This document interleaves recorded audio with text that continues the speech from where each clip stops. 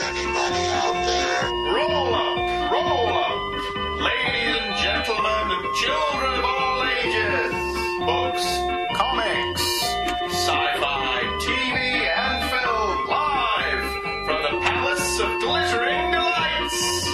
And here your host, Andrew Leyland.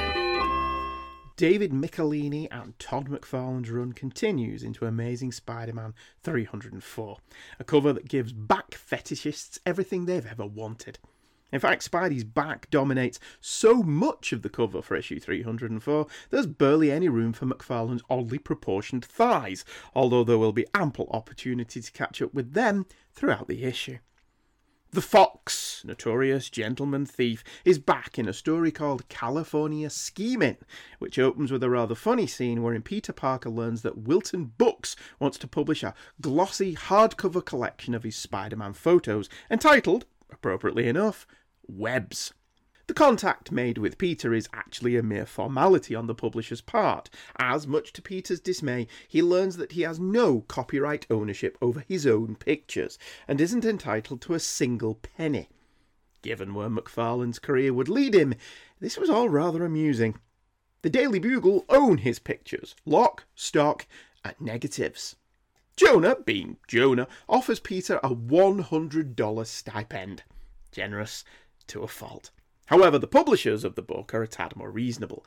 They will pay for Peter to go on an all-expenses-paid promotional tour, for which he won't be paid, per se, but he will get royalties. Royalties that could earn him upwards of $25,000, which in today's money is on or around $52,000. Not bad, but I query the language. Peter could earn that much. Then again, he may not. Still, the trip won't cost him anything, so he agrees. The publishers also want Spider-Man in on it, but Peter demurs, feeling that Spider-Man would steal the limelight, and he wants all of this for himself. This was a nice touch. Peter being in competition with himself hasn't been seen in the strip for a while, although the whole plot line seems like it's taking Peter a little further away from his everyman status. Peter's not that relatable when he's a published author, married to a supermodel, and appearing on chat shows. It makes him a wish-fulfillment character, like Batman, as opposed to the hero that could be you. The art is also a bit squiffy. The book has now gone bi-monthly, forcing McFarlane to take on an inker, in this case Joe Rubenstein. I don't know if it's Rubenstein or McFarlane's fault, therefore, that Peter seems to have put an awful lot of weight on around his arse and thighs, which frequently look disconnected from his hips. The story continues as Peter swings around New York thinking about the events. He stops a gambling-related beating and then heads home to tell Mary Jane about the book deal, and then drops by Aunt May's to tell her the news. The next day, he and Mary Jane bump into their neighbour, Jonathan Caesar, who isn't at all creepy. This is called foreshadowing, kids.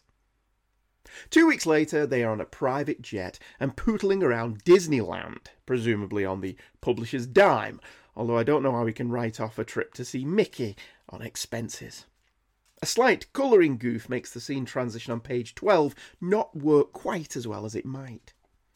Elsewhere, the Black Fox has learned that Mr. and Mrs. Osgood Hempstead, don't you know, are vacationing in Geneva for 6 months, and he takes up residence in their Beverly Hills mansion, even calling ahead to tell the security service that they will be allowing a guest to stay. The Fox has style. He's decided to try his luck in LA, because even though he's an international jewel thief, he's never pulled a job there. And besides, if there's anywhere he's not going to run into Spider-Man, it's 5,000 miles away from New York. Right? Wrong!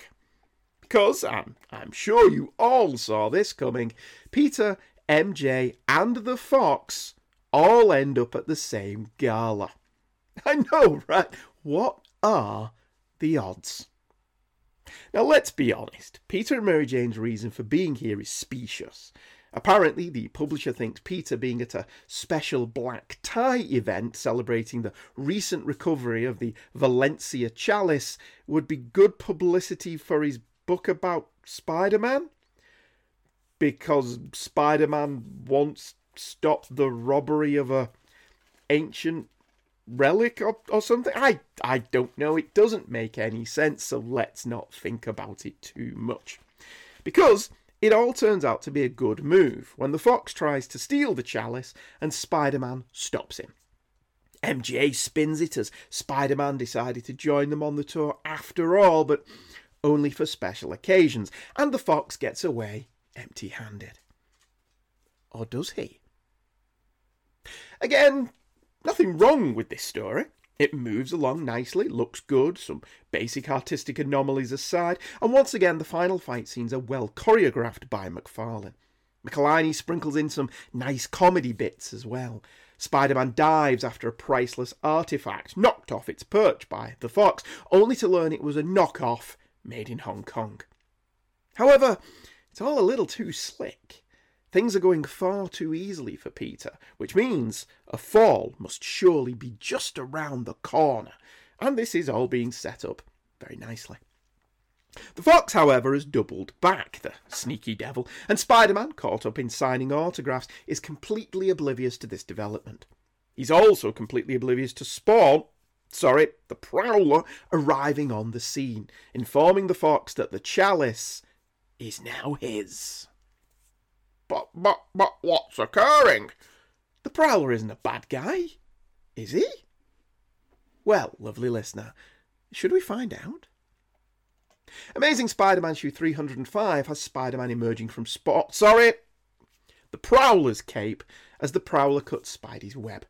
This seems largely pointless as Spider-Man is stood on the floor.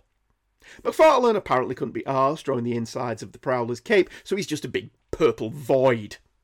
Curiously, the title of last issue's story, California Scheming, is on this cover, which implies it may have been planned as the cover of last issue. If this was indeed a last-minute change by editorial, it's a good one, as it preserved the surprise last panel appearance of the Prowler. Westwood Whoa apparently had 7 inkers to help with the deadlines, and they are listed in the letters pages as Hector Collazo, Christopher Ivey, Ken Lopez, Mark McKenna, Rodney Ramos, Pat Redding, Joseph Rubenstein, and Jim Sanders III. Now I know what you're thinking, and you're right. Andrew, you're thinking, that's 8 names. Well, yeah. Apparently somebody can't count, but let's just move on. As Spider-Man is signing autographs, one to Abraham Lincoln, apparently, the Fox is told to hand over the chalice to the Prowler. Fortunately, at this moment, Spider-Man makes his excuses and finds the duo just as things are about to get ugly. However, the Fox flees, as Spidey listens to the Prowler tell him that there is a method behind his madness, and to meet him at the Algonquin Hotel. He also drops the name Transcorp. Well, actually, the Prowler tells Spidey to meet him back here, presumably where the gala is being held, which I'm presuming is also the Algonquin Hotel, but, it may be a lettering error, who can say. Spidey lets him go, feeling that Hobie Brown is a good man, and there has to be a reason he's turned thief, even if it means Spider-Man himself will be blamed for the theft. Spidey feels like even more of a chump the next day, when he arrives at the Algonquin, only to be told Hobie has checked out. It's a good opening, fun. We take Spider-Man's side, allowing Hobie to leave in good faith due to his past appearances in the comic and his previous relationships with Spidey, and his betrayal feels personal. The middle of the issue is taken up by Peter Parker appearing on the Johnny Carson show and Mary Jane in a bikini. The bikini stuff is fun. Peter Parker TV star, as mentioned, is one more step away from the hero that could be you. Following the Carson appearance, Peter overhears a convenient TV news story about Transcorp and follows up on it by web-swinging over to Transcorp Towers, where he bumps into the Prowler. Prowler, a.k.a. Hobie Brown, tells Spider-Man that his wife Mindy is headed to jail after being set up with a set of false accounting books by a guy named Hammer. The real information is hidden on a jewel in the chalice, which Transcorp discovered. They both eavesdrop on a conversation that says they have found the Fox and the chalice at Long Beach, with the Fox about to leave the country. From here on in, it's all about the climax. Spidey and the Prowler tackle Transcorp's goons and prevent them from killing the Black Fox, and they recover the chalice, leading to Mindy being cleared. It's all wrapped up rather neatly, with even the Fox getting away thanks to Spider-Man's soft nature. So far, the take Michelinie seems to have settled upon is that old 70s TV standby, the Wandering Man. Popularised by The Fugitive and used in shows as diverse as The Incredible Hulk, Kung Fu and even Quantum Leap, the stories centre around Peter and MJ rocking up in town, solving a problem and moving on to the next town, like a cut-price version of Jonathan and Jennifer Hart. It's not a premise that can be sustained, but it's fun whilst it lasts. Issue 306 has an incredibly cute cover homaging Spider-Man's first appearance in Action Comics #1, as this issue came out around the time of that comic's 50th anniversary. For some reason, Spider-Man is hurling a police car into a fountain, its blazing engine offering a clue as to why this might be. Humbugged opens with a cool splash. Spider-Man, as seen through the lens of a camera, spurts webbing all over the view, telling the photographer to back off. McFarlane follows this up with a really funny first panel on page 2, whereby Spider-Man has 2 webbed-up criminals under his arms, whilst his other hand waggles a warning finger at the cameraman as 2 coppers laugh in the face of the criminals Spider-Man has caught. We learn that all the cameramen really want is a quote. They don't really get superheroes dropping criminals off in their police precinct every day, but Spider-Man's a massive jerk to them, something he at least has the self-awareness to recognise as he swings away. It's good that Spider-Man has this self-awareness, realising what a prick he's being, because these guys didn't really deserve this. They aren't invading his privacy or sticking a camera in his face at an inopportune time. Spider-Man is at a police station, dropping off criminals. It's news. Spider-Man looks particularly puffy in the panel where he swings away. A page of beauty shots of Spidey swinging across the city follows, where Peter's expositional thought balloons bring us up to date on the story so far. He arrives home, having changed to his civvies, and offers MJ a single red rose. Aww. Jonathan Caesar then arrives and completely upstages Peter with a veritable flower shop of roses. He's all charm and smarm, and MJ plays the game, but after he leaves, after he invites them both, reluctantly, to a party on Friday night, Mary Jane says Caesar's flowers will be going to the cleaning lady, and Peter's rose will take pride of place on the fireplace. Smooth, MJ. Smooth. This is really a cute scene. Caesar is all over MJ like a bad rash, and she handles it with aplomb, the measured practice of someone used to fending off unwanted advances while still keeping it classy. Peter is the insecure one here. Mary Jane knows what she's doing. Caesar is a subplot, as is the Black Cat, dropping by Peter's old apartment to reignite their old flame. She's clearly unaware that he's both moved and is married. Something to ponder later. For another subplot, this time in Chicago, sees a big business type named William Duquesne have his company taken over by...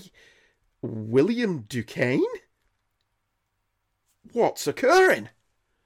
Elsewhere, a young man named Buck Mitty, perhaps a relation of noted fantasist Walter, is tooling around with a costume of some kind to make him into Humbug.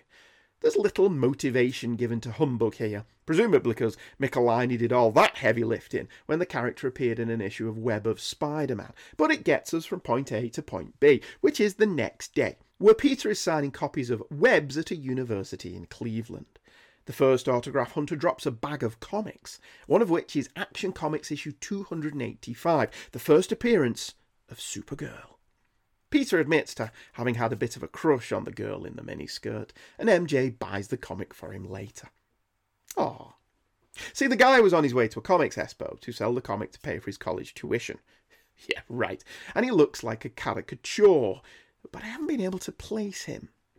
Someone I have been able to place is editor Jim Salicrup, who is in line to see Peter.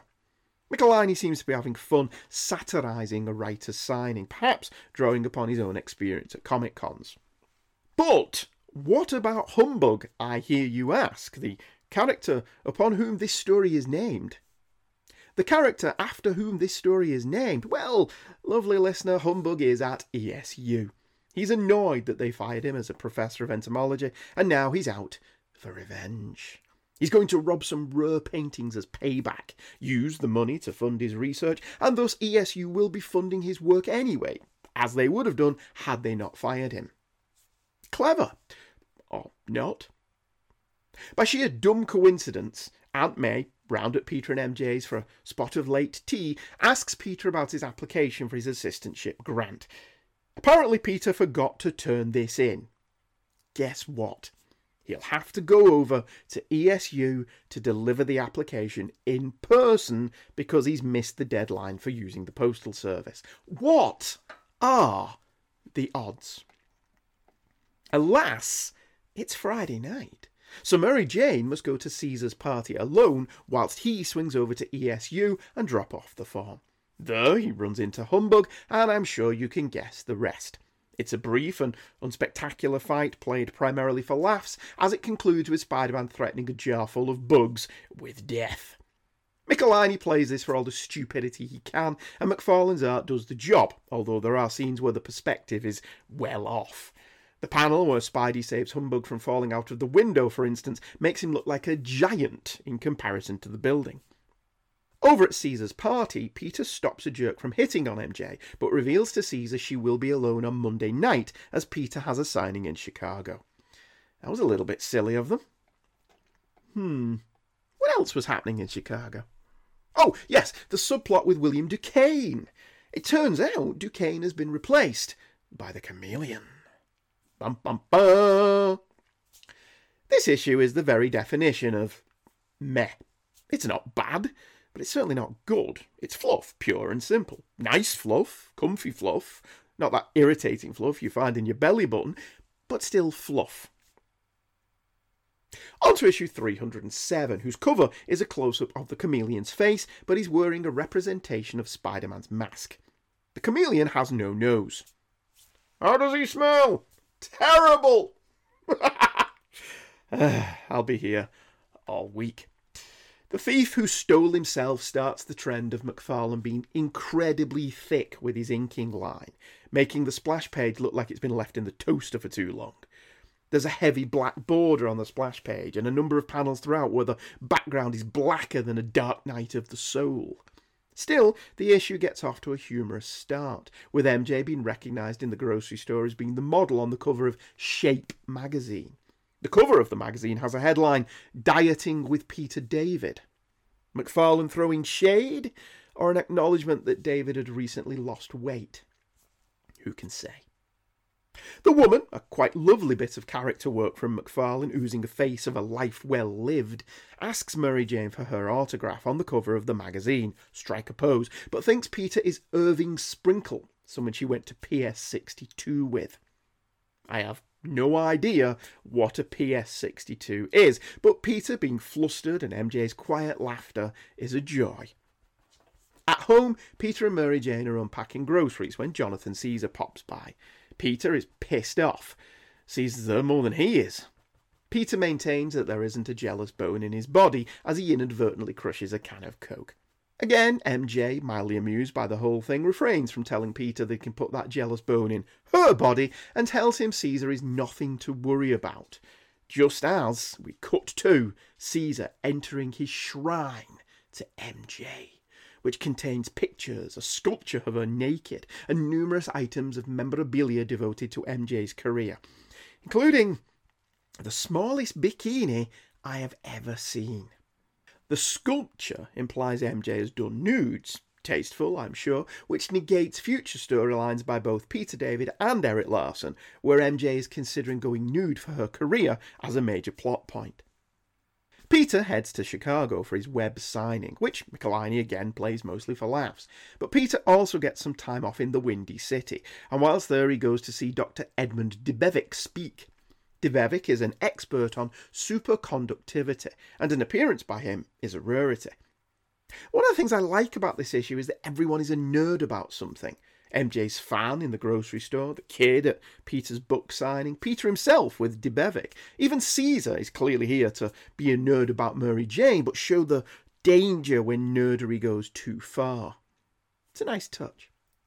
But what of the chameleon, I hear you cry in chorus. Well, he's having a reminisce of all the times he fought Spider-Man in Amazing Spider-Man 1, 80 and 186, fact fans, and how he got all caught up in vengeance and such. What a waste of time that was. So he's back to just conning people, living well, being the best revenge and all, but with an overall goal: the utter destruction of the United States, politically, economically, and strategically. How he'll achieve this when he's sitting around watching old horror movies all day isn't entirely clear. The Chameleon has the only VCR in history that takes its tapes in sideways. Honestly, had McFarlane ever seen a video recorder? And the scene is here solely so the Chameleon can monologue about how he has new powers, new costumes, and new tech, making his mimicry more effective than ever before. It's all comic book science, so best to just go with it. Again, you seasoned comic book readers can see where this is going, right? The Chameleon needs Dybbevik, bringing he and Peter Parker into each other's orbit. The action beat here is really fun and funny. Michelinie is really emphasising the entertaining aspect of Spider-Man's fight, particularly the guy who Spidey lectures about not firing his gun as, webbed to his hand as it is, it'll probably blow his arm clean off. Spidey overhears two cops talk about the captain, Turner, taking Dybbevik into protective custody. I'm wondering how the hell he could do that when he's back at HQ. Spidey smells a rat. Meanwhile, the Chameleon is going to steal Dybbevik's formulas and distribute them to various foreign powers, destabilising the US's position just as he's using Duquesne to ruin America's business interests. So that's how he's going to do it. Spidey foils this plan and corners the Chameleon in a cinema, where the Chameleon takes hostages and ruins a screening of Rambo 3. A blessing for all the cinema patrons, I would have thought. In rescuing the civilians, Spidey must allow the Chameleon to escape. Now this is more like it. It's just as fun, frenetic and fanciful as the last issue, but with an actual villain. Chameleon is a tried and true bad guy, and although Michelinie plays a lot of this for comedy, the Chameleon is played straight, and it's a joy to read. McFarlane's heavy inks are a bit much, especially in the glossy omnibus, but the art itself carries the story well, with a lot of ridiculous poses and Mary Jane cheesecake. Speaking of which, Mary Jane is at a swimsuit photo shoot. Yowza! Quite hot in 1988. However, her return home is marred by Jonathan Caesar, who, with some goons, takes Mary Jane away. On the cover to issue 308, Spider-Man threatens Taskmaster, not Greg Davis, in a graveyard, and McFarlane's heavy black line work works really well on this cover. Dread, not the Judge, is the title of the story. Peter, wearing the same jacket as the police inspector, currently looking for clues in his house but in a different colour, has reported Mary Jane missing and the cops are poring over the apartment. There's not a lot else they can do without a clue, of which there are none, and Peter is told to wait by the phone. However, Sergeant Torque, the police officer in question, it's unclear if his name is Peter, doesn't know what we know, that Peter Parker is Spider-Man, and he sets off on his own investigation. Something we are privy to, that Peter is unaware of, is where Mary Jane is. Ironically, she's but a few floors down, being kept prisoner by Jonathan Caesar, who, like Potter in It's a Wonderful Life, wants Mary Jane simply because she's something he cannot have. The first half of the issue is really good. Heck, it's all good. McFarlane throws his all into the art, which is detailed and impressive. His storytelling skills have really improved over the past couple of months. The heavy inks really suit the darker tone of the story. Michelinie's script is likewise simple but effective. Of course, Peter isn't just going to sit still when he can swing around looking for Mary Jane himself, and page 7 is a great splash page of Spider-Man doing just that. Characterisation is spot on.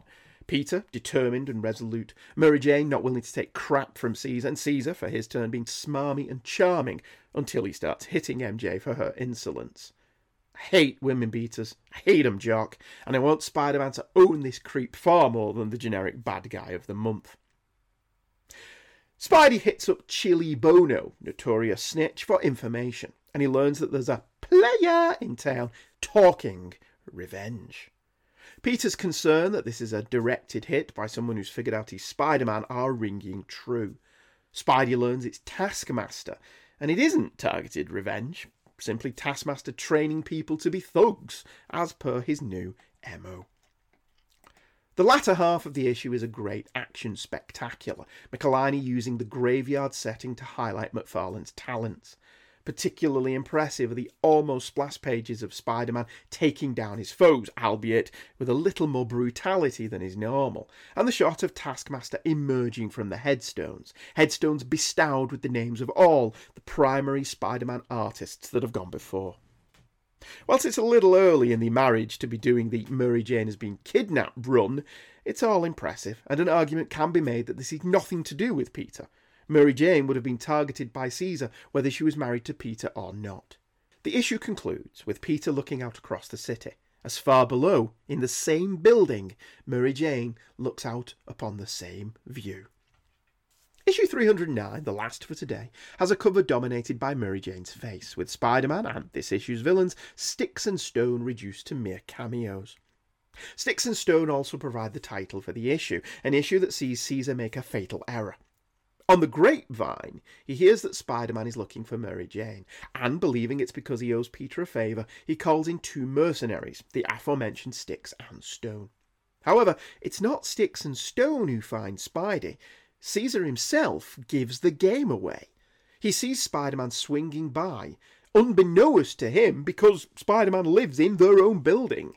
Thinking he's been caught, though, he sicks the duo on Spider-Man, but Spider-Man beats them thanks to Mary Jane, who escapes on her own, and then saves Spider-Man by shooting at Sticks and Stone with a gun she picked up at Caesar's.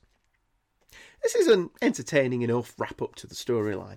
I get what Michelinie is going for by having Mary Jane essentially rescue herself, but this is also the second time in less than a year he's had MJ be terrorised as an impetus for Peter to go into action.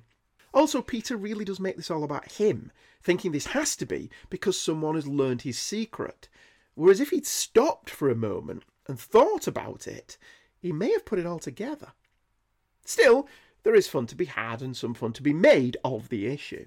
The opening seems a little thin on the inking line, so much so that the reproduction isn't very good, either in the original issue or in the omnibus. It's a good opening, though, as Spider-Man takes on Manslaughter Marsdale, a nothing villain who reminded me of Man Mountain Marco. There's then some requisite gargoyle squattage where Spider-Man, in his frustration, knocks the head off one of his rooftop companions. He catches it before it can fall and potentially kill someone, but then webs it back into place? I mean, sure, he says he'll call the building inspector to fix it, at taxpayers' expense, I'll wager, but seemingly forgets that after an hour his webbing will dissolve and it'll fall anyway. I don't know what building inspectors are like in New York City, but I doubt they'll get there within the hour. Elsewhere, Mary Jane tries to escape by getting Caesar to smack himself in the face with ice cubes. Honest, look at the panel on page 7. McFarlane does not draw that to look like MJ throws ice in his face. Caesar looks like he's smashing it into his own face. This escape attempt is futile, but the next one is better. Distracted by Spider-Man fighting Sticks and Stone, MJ smashes Caesar across the face with a lampshade and then electrocutes his bodyguards. And then she picks up a gun and runs over to Central Park, where her erratic shooting causes Sticks and Stone to leg it. Mary Jane, clearly not a woman to be messed with. It's all as you may expect. McFarlane's panels are big and splashy and the art and story entertaining. It's a fast read, not a full meal, but a decent-sized Cornish pasty, which is not bad in comparison with the half a pasty we get with Nick Spencer's current run. The problem here is in the writing of the marriage. Peter and MJ have this kind of perfect 50s sitcom marriage that doesn't exist in the real world. And I know applying the term real world to a Spider-Man comic is a little laughsome. But here's the thing. The Spider-Man strip works at its best when the Peter Parker stuff is played as real as possible, because that offsets the fantasy of the Spider-Man aspect. At the moment, Peter and MJ are in their literal honeymoon period. They frolic and enjoy shopping and have lots of kinky sex, and Mary Jane is there to be supportive of Peter, because it's his comic.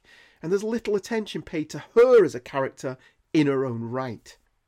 She gets away, alone, mostly, and makes it clear to Peter that this would possibly have happened even if she wasn't married to him. But they never even have an argument, which is not the way a marriage is. In this rereading, I don't have a problem with the marriage per se, but a tad more realism in the depiction of the marriage wouldn't go amiss. Mary Jane calls the cops, Caesar is arrested, the end. And the end from me too. Until next time, when I'll be looking at the next 6 or so issues of the Michelinie-McFarlane run. Come back after these messages for the email section. There was an idea to bring together a group of remarkable people. To see if we could become something more. So when they needed us, we could make the podcasts. That they never could.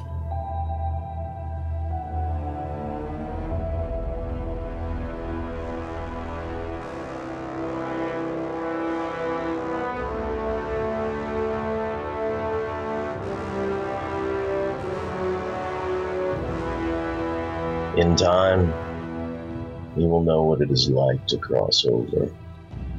To feel so desperately that the comic is right, yet to fail all the same. Dread it. Run from it. March 2021 still arrives.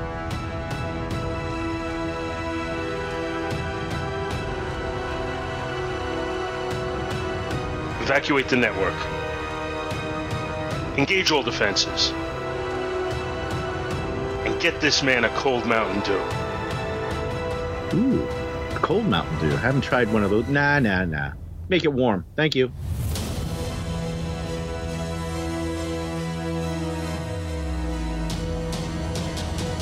Fun isn't something one considers when podcasting an event.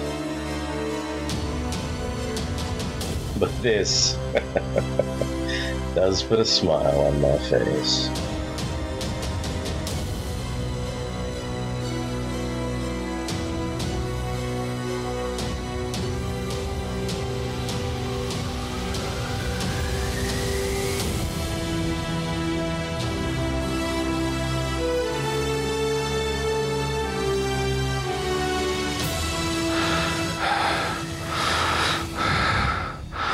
Who the hell are you guys?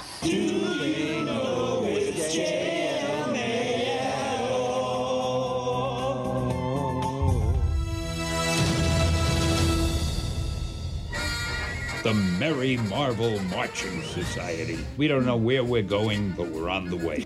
A podcasting crossover mega event in the spirit of J.L. May. Coming in March 2021. Covering Marvel's fall crossover event, Acts of Vengeance. A cabal of evil threatens the Avengers and the entire Marvel Universe. Dr. Doom, the Red Skull, Kingpin, Dr. Doom, Magneto, the Wizard, Dr. Doom, the Mandarin, and Dr. Doom have banded together to pit Earth's mightiest heroes against foes they have never faced before. An array of heroes face enemies they are totally unfamiliar with. But who is secretly pulling the vengeful Cabal's strings? And can the Avengers take down the true mastermind before his hidden scheme succeeds? Featuring podcasts from Third Degree Burn, Back to the Bins Avenger Spotlight, Coffee and Comics, Comic Book Time Machine, Doom Speak, Fanholes Podcast, Fire and Water Podcast Network, Head Speaks, Into the Weird, Justice Not Entirely Dissimilar to Lightning, a Thunderbolts podcast, Longbox Crusade, Married with Comics, The Quantum Cast, Resurrections, an Adam Warlock podcast, Rolled Spine Podcasts, and Views from the Long Box. Marching its way to your favorite podcatchers and hosting sites in 2021. Act of Vengeance, a true story.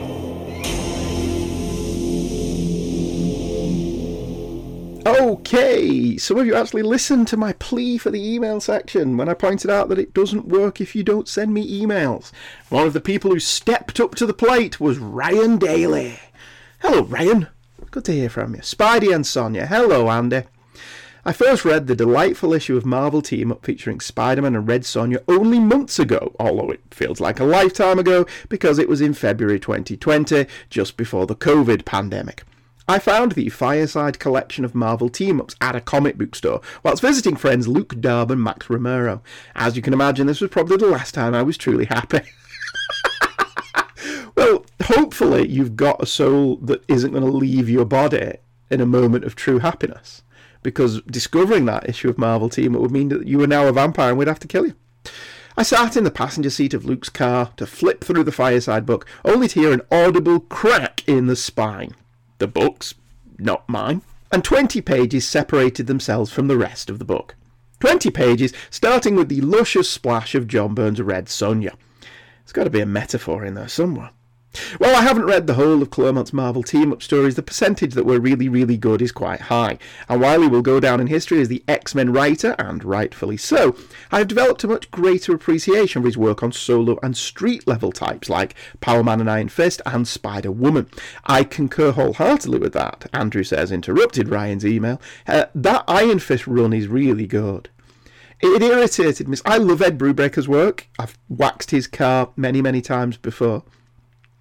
But when it was announced that the Iron Fist TV show was being made, Brubaker and Matt Fraction, who co-wrote it together, made some comment along the lines of, well, it's clearly going to be based on our run, because what other good runs of Iron Fist are there? Which I thought was a remarkably arrogant thing to say, when Chris Claremont's run on Iron Fist with John Byrne was actually really solid, character-based stuff. And if you can pick up the essential or the masterwork of that stuff, I heartily encourage you to do so. It's Bronze Age Marvel at its finest. It's not really difficult to get into, like some of the Bronze Age Marvel stuff is. Once you start reading it, you just tear through it. Because it's Claremont basically doing his X-Men structure before he really did it in the X-Men. Each issue bleeds into the next issue, and it just tells a really compelling story, and Byrne's art is really good. He's not quite at the top of his game yet, but it's still excellent, excellent stuff, and I encourage that wholeheartedly. I've never read his Spider-Woman stuff. My memory of Spider-Woman, just to be a little bit sexist for a moment, is that Carmine Infantino drew a really fantastic arse. That's my abiding memory of Spider-Woman, but I may check that out if you say that that's good stuff.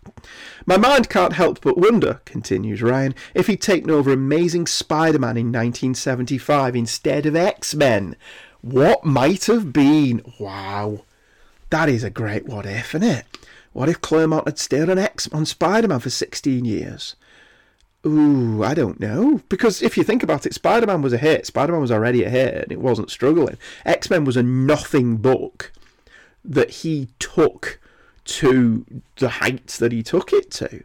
So he was probably allowed to do whatever the hell he wanted to do with X-Men because it wasn't selling.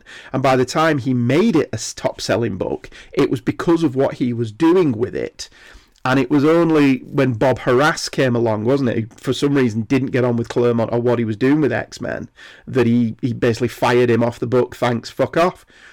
Another reason to dislike Bob Harras as a character, I think. Anyway, continues Ryan, once again you've delivered a wonderful episode. I really enjoyed listening to the Star Wars discussion with Dr. Bill as well. I hope you have a happy holiday season, stay safe and healthy, and may 2021 treat you and your family well. Well, you as well, Ryan. You, your lovely wife and lovely child. Thank you very much for answering the call of the emails, which sounds a bit like this is the voice of the Mr. Ons, which I can live with, quite frankly. Someone else who answered the call was Matt Praver, who has never emailed into the show before. Dear Andrew, hello Matt. It's lovely to hear from you. Pull up a chair, sit by the fire, tell me your story. I've recently discovered your podcast, even better, and I've been trying to catch up to the current episodes before dropping you an email. So from the beginning of Hey Kids Comics and the Palace of Glittering Delights to now is a lot of wonderful conversation. Thank you for sharing. It helps drown out the cacophonous bullshit that plagues my workplace.